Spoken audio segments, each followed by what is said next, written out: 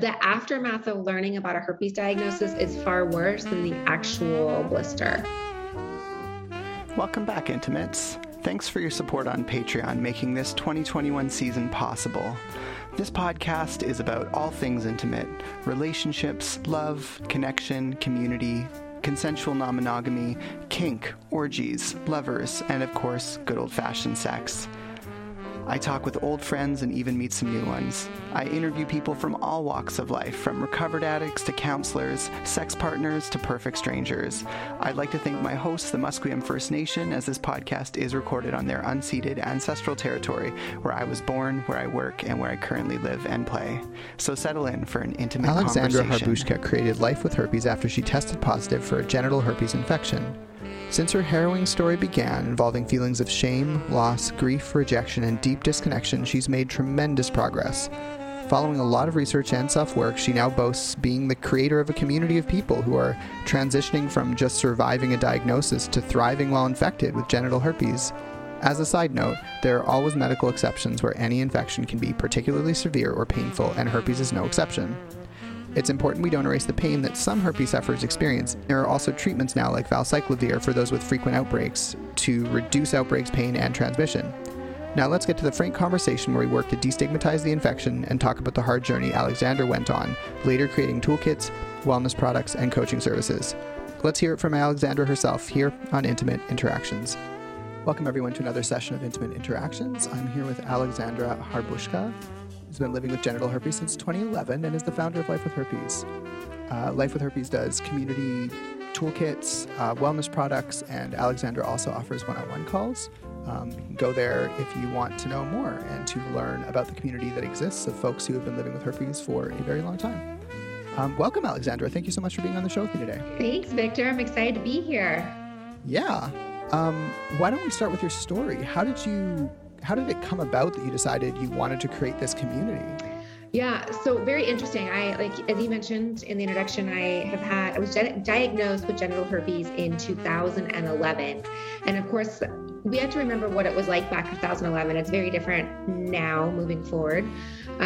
People are talking about taboo topics. People are breaking stigmas, breaking down walls, things like that. And back then, that was something that still didn't exist. I mean, sex is still very taboo, even today. But it's made huge movement. And so I realized in 2017, I was asked to speak at a podcast conference. I had a different podcast at the time, was speaking at the podcast conference, and we were asked to share something that was very vulnerable and that helped you with your career. And so I opened up to the audience of a lot of people, I don't know, a couple hundred people, saying, I have genital herpes. And that was like the hardest thing I'd ever done, opening up to strangers. But I noticed a few things when I did that. So my point in mentioning that at a conference was, you need to tell your story.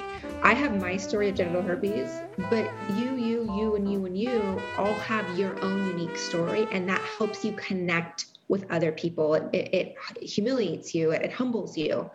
And so by doing that, I realized, wow, I was really helping people, whether they had herpes or not. They had their own story that they're like, wow, this story, this event in my life has been holding me back, has been keeping me from becoming who I want to be, or you really seeing the true version of me. And so I realized when I did that, I was like, okay, I need to not only encourage people to open up about their stories, but there's no resources out there for herpes.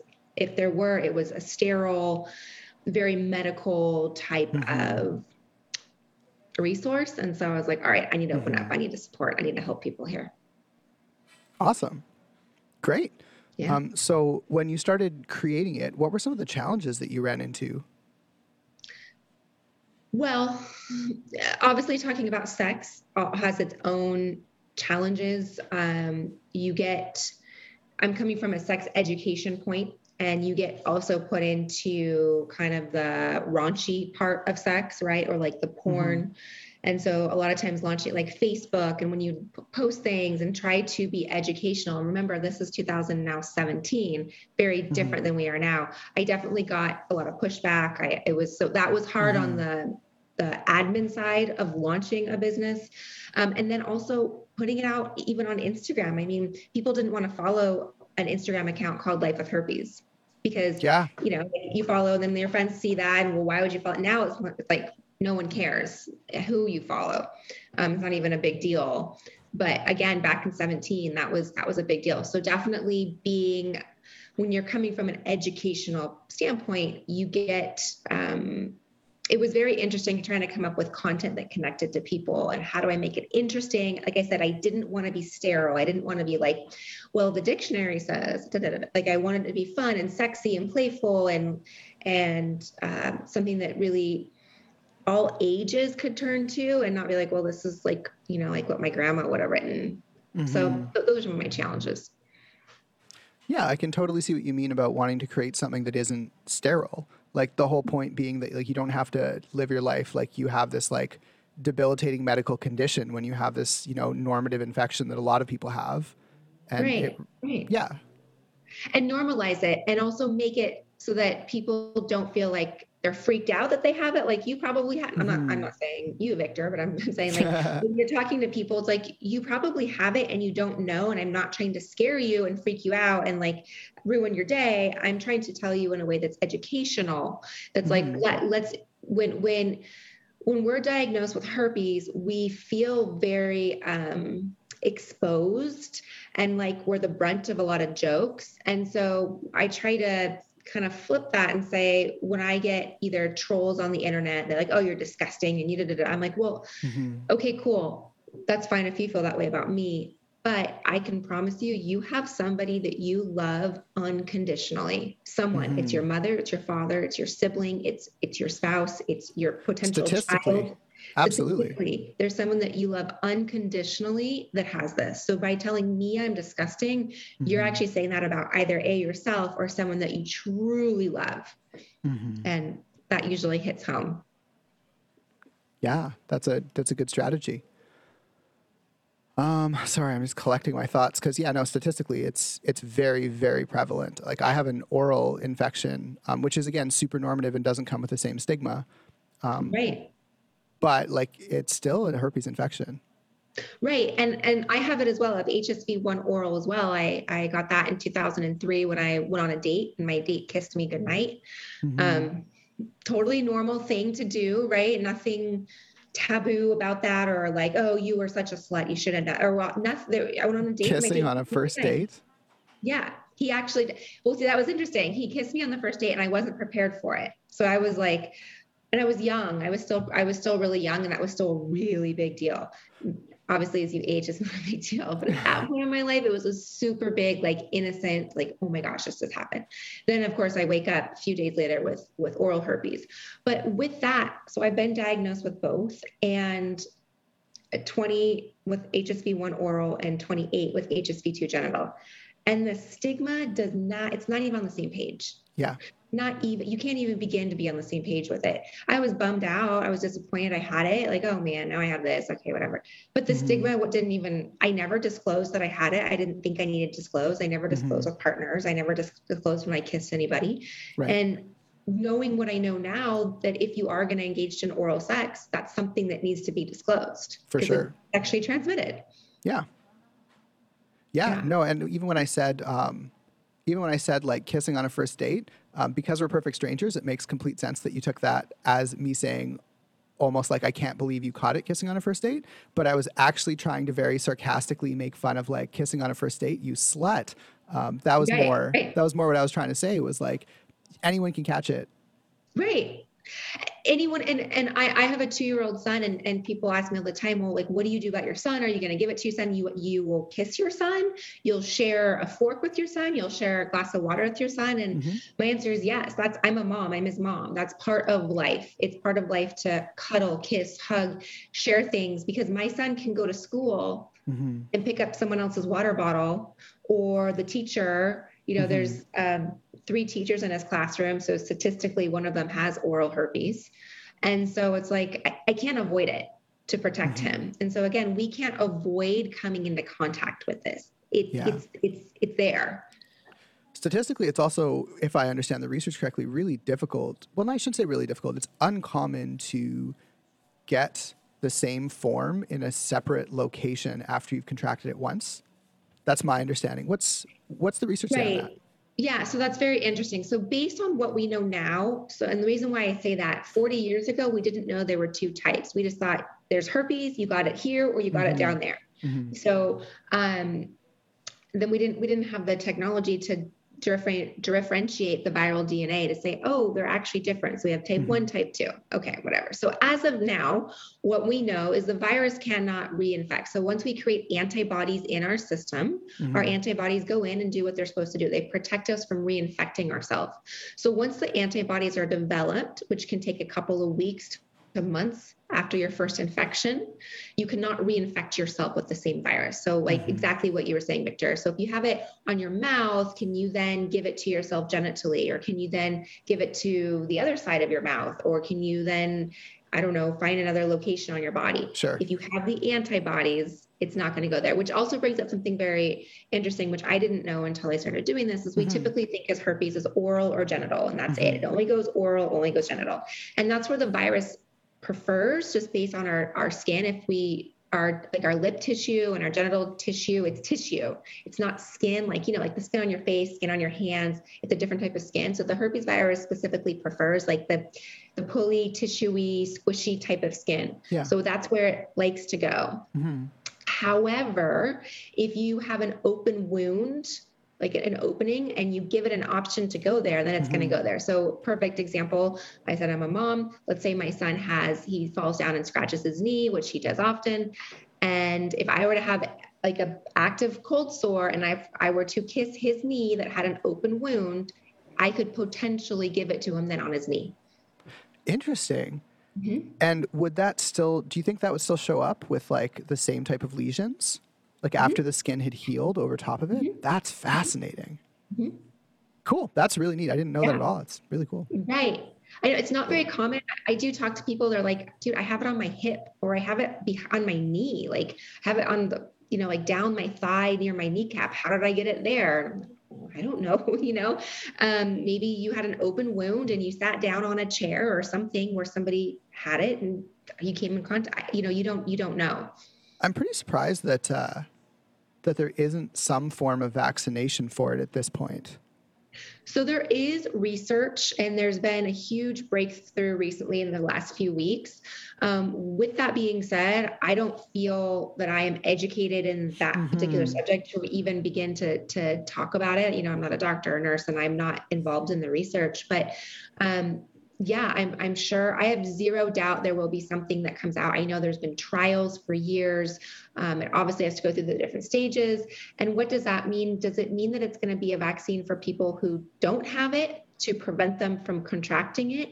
Or does it mean there's going to be a vaccine for people with herpes to help lower, the outbreak rate to basically suppress the virus? I don't really know, because a lot of times the word vaccine, the word cure, all of that gets kind of jumbled. So just to make sure we know, there is no cure at this point for herpes.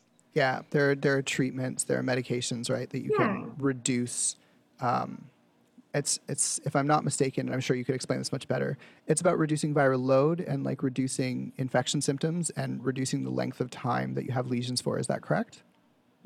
Awesome. Yep. So what the antiviral does is it actually helps suppress the virus in our system. The virus lives in our nervous system. It travels along the nerves, and that's where we have outbreaks. So a lot of people think, oh, well, it's a blood disease. It's not a blood disease. Because one of the ways we test is doing a blood draw to look for the antibodies. So again, the disease, it's not a disease, but the virus doesn't live in our blood. It doesn't live in our bodily fluids. It's skin to skin. Yeah. So. Yeah, I can see how people would get confused about that. So it's obviously really important for folks to reach out and find community and, to sort of resist that sensation of being alone or living in shame or stigma. I guess I'm curious, what sorts of toolkits have you been able to produce, and like how would you recommend people use them? Yeah, so back to your initial thought here and comment about community, that's something. When I was diagnosed in 2011, I literally felt alone. I literally believed that anything I'd ever wanted, anything I'd ever worked for, all of my hopes and dreams and desires were now like poof out the window. Wow. They no longer existed. I felt that I as a person no longer existed. And I remember thinking to myself, well, why did I even go to college? Why did I work hard in college? Why did I get this job? Why am I working my ass off to prove myself in corporate America? Mm-hmm. Why have I been very selective about who I dated and trying, to find the right person in my life rather than just like go out and have fun? Like I was very calculated and I really tried to improve my life to get where I wanted to be. And then all of a sudden I got herpes and you're like, well, that goes out the window. So that was a huge awakening for me to realize like, I thought that if I did the things right, then this wouldn't happen to me. And that's not right or wrong. Like you're not right or wrong for getting herpes. You're not a good person or bad person. You didn't do anything wrong to get this. So back to the community and what I was initially talking about, you're alone. And even if you do open up to a friend, that friend may or may not have been through this, depending on especially your age, especially you're a teenager. Like as we age, we go through things and we can relate. And we may not have gone through herpes, but we can have gone through a life event that would have been difficult. Yeah, no, that makes perfect sense. So finding a community where people get what you are going through is the most important thing. Not feeling alone. And one of the other things that I would say would be the worst thing you could possibly do, which is what everyone absolutely does, but don't do it. And I'm obviously telling you don't do it, but you're going to do it. I did it, is Google. Do not turn to Google. It is the scariest thing. I look at Google and I'm like, oh my gosh, herpes is the scariest thing. How could anybody live with that? And here I have it, right? Google is scary. It shows you pictures, shows you worst case scenarios. It shows you pictures of things that may not even be herpes. I don't know. They show you body parts. I don't even know what that body part is on someone's body. Google is a very interesting, it's wonderful, but when you are first diagnosed with herpes or you're trying to self-diagnose, don't turn to Google. So that's why I created a toolkit that has everything you would want to know A to Z if you were first diagnosed. What is herpes? What is herpes not? What does it feel like? How do we deal with outbreaks? How do we prevent outbreaks? How do we speed up the recovery of outbreaks? How do we talk about potentially talking to past partners or future partners? Do we need to disclose? When is it okay not to disclose? All those things. So I put that together in a toolkit. So it's like basically everything I wish I would have gotten day one, opposed to the trifold pamphlet that I got from the doctor. That's like, oh, here's what herpes is. You're like, okay. Yeah, it's pretty incredible how far we've come just in the years that you're talking about from when you started this to where we are now. Right. BC, the province that I live in, literally has a healthcare provider guide that goes into like understanding the emotional reactions of patients to herpes and literally talks about how to validate feelings and like how healthcare professionals should approach talking to people and talking them through fear, shame, shock, denial, guilt, anger, depression, and hopelessness. I'm literally looking at it right now. That's awesome. They have that. Yeah. That's awesome.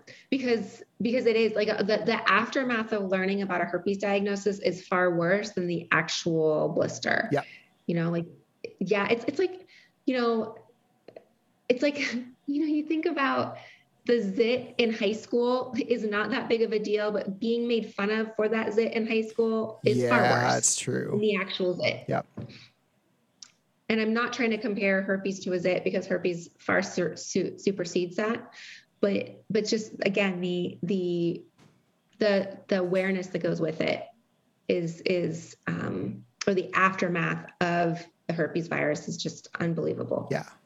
Yeah, I can only imagine. And specifically of having like a genital infection too. Yeah. Yeah. Awesome. Well, we're getting pretty close to all the questions I had specifically about your origin story. Did you want to wrap this one up and do another one? Great. Yeah. Thanks so much, Alexandra. I really appreciate having you here on Intimate Interactions. I enjoyed it. Thanks for having me on. So how did you like it, Intimates? Discuss your ideas with the community at facebook.com/IntimateVictor or tweet me at IntimateVictor or follow my Instagram, you guessed it, at IntimateVictor. If you can spare the cost of coffee to help the show keep going, head to patreon.com/VictorSalmon. We hugely appreciate your help to continue making intimate conversations for you and yours. If not, you can always help other intimacy nerds find the podcast by leaving us a review anywhere online, especially iTunes. Or you can just tell a friend. The opening music is on hold for you, made of algorithmically generated notes and chords and played by an AI-rendered saxophonist. The closing music is Gymnopédie No. 1 by Eric Satie. Both are provided royalty-free, courtesy of Kevin MacLeod at Incompetech.com. Thanks so much for your time, and may your most important relationships be filled with the intimate, rich interactions you crave. Be well.